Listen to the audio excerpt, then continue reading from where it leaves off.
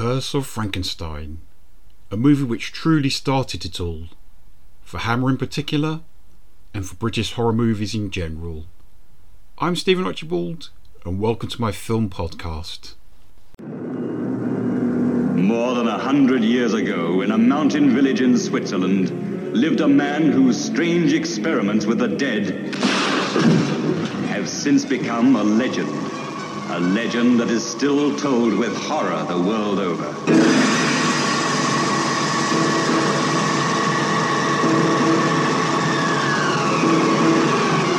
We've only just started, just opened the door.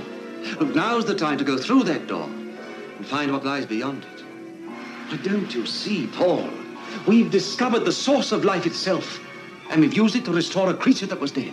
This is Frankenstein, who revolted against nature, who experimented with the devil and was forever cursed. His unwilling collaborator was Paul Kremp. I can't prove you murdered, but I can stop you using his brain. Why, he has no further use for it? Don't be a fool! Be careful! You damage it! Hello, welcome to my podcast, They Came From Within, Cult Movie Reviews. Hammer of the Gods of Hammer, The Curse of Frankenstein, 1957. Although Hammer Film Productions had been making movies since the 1930s, it did not become world renowned until the late 1950s, with the unleashing of 3 back-to-back horror classics from its stables: The Curse of Frankenstein in 1957, Dracula in 1958, and The Mummy in 1959, making superstars of Peter Cushing and Christopher Lee. Funnily enough, in all 3 films, Cushing was cast as the human and Lee as the monster. Mary Shelley's literary masterpiece Frankenstein, first published in 1818, had been filmed a few times before, the most famous example being Universal's 1931 classic, starring Boris Karloff.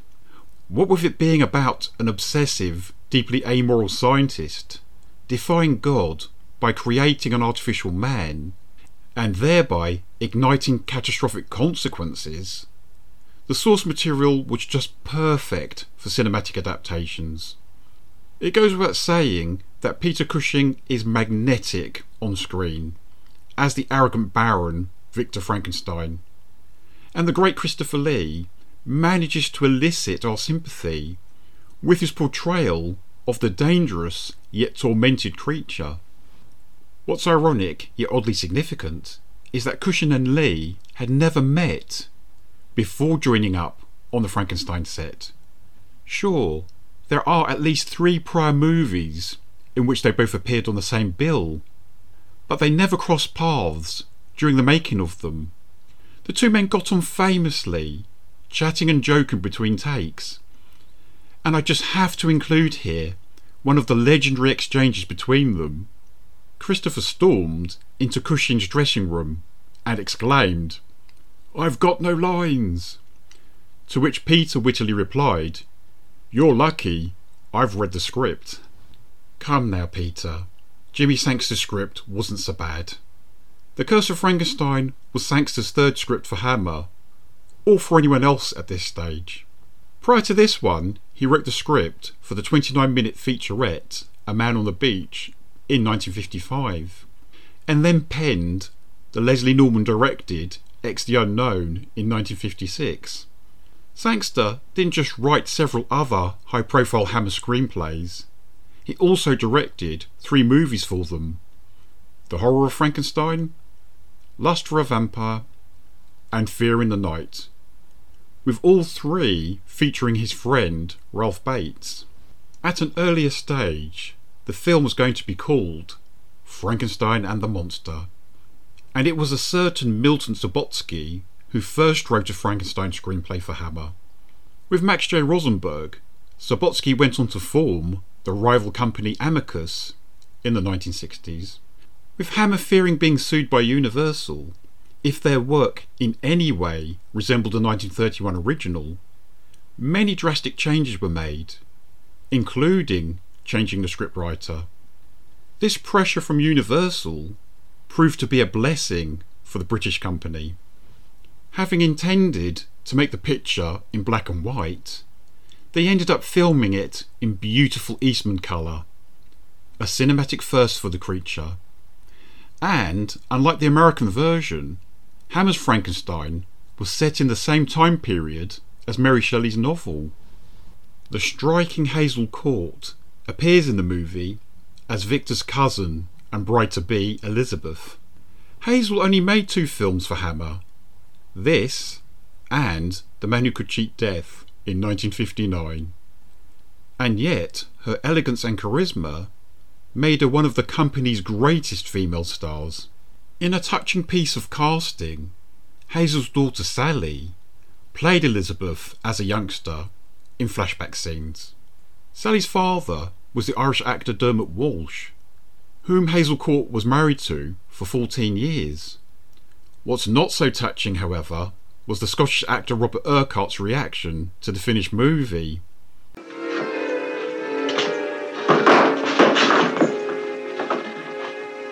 Is this your creature of superior intellect? Your perfect physical being, this animal? Ask it a question of advanced physics. It's got a brain with a lifetime of knowledge behind it. It should find it simple. Shall I tell you something, Paul? There you see the result of your handiwork as much as mine. Oh, yes, I gave him life. I put a brain in his head. But I chose a good brain, a brilliant one. It was you who damaged it. You who put a bullet in the wretched thing.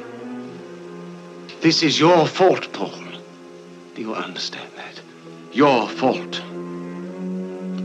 Yes, I understand. But you won't win, Paul. And shall I tell you why you won't win? Because I shall carry on. If I can't cure it by brain surgery, then I'll get another brain. And another. And another. No, Victor. No, you will not. Paul! Paul, what are you going to do? Paul, what are you going to do? For your sake and to protect Elizabeth, I've so far kept silent. But now I shall go to the authorities and have them destroy that creature. And see that you pay for these atrocities. No!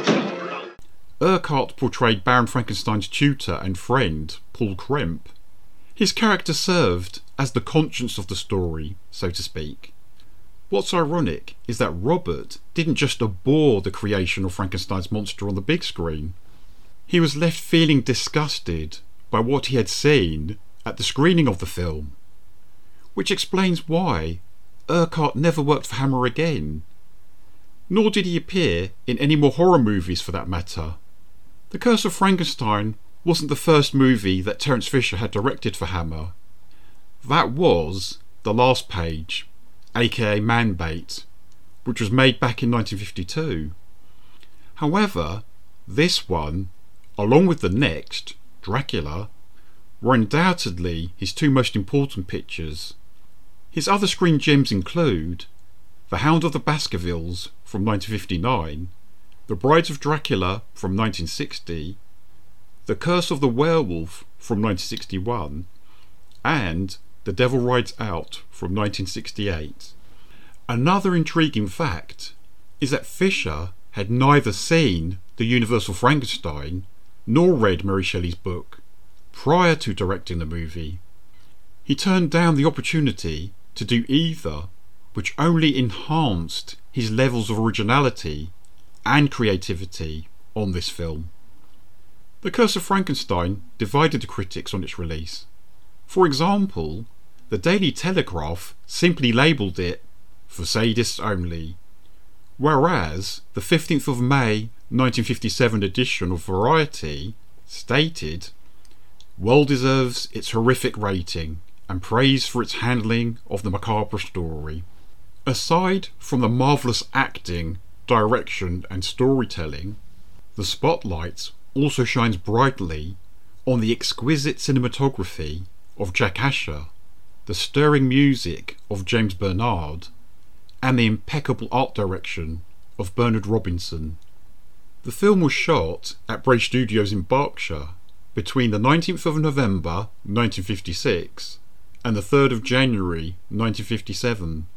It went on general release in the UK on the 20th of May and in the US on the 20th of July 1957. It was distributed by Warner Brothers. The Curse of Frankenstein may not be Hammer's first foray in the horror genre, but it is certainly the granddaddy of them all. I'm Stephen Archibald, and thank you very much for listening to my podcast, They Came From Within, Cult Movie Reviews. If you're a Facebook listener and you would like to support me, you can simply do so by either listening to or downloading some of my episodes online. Thanks again for listening, and take care for now. Come back! Elizabeth, the lovely cousin who had promised to marry him, and Justine the maid, who kept passionate and secret rendezvous with her master. Won't you understand you're in real danger? What Victor is doing is dangerous to everyone in the house. Now, you cannot possibly conceive what dreadful thing he's planning to do. What are you trying to tell me, Paul? That Victor's wicked? Insane? Wicked, insane, evil. Call Frankenstein what you will. A demon had made a man-made monster, and now the monster was the master. Paul, what are you going to do? For your sake and to protect Elizabeth, I've so far kept silent. But now I shall go to the authorities and have them destroy that creature. And see that you pay for these atrocities. No!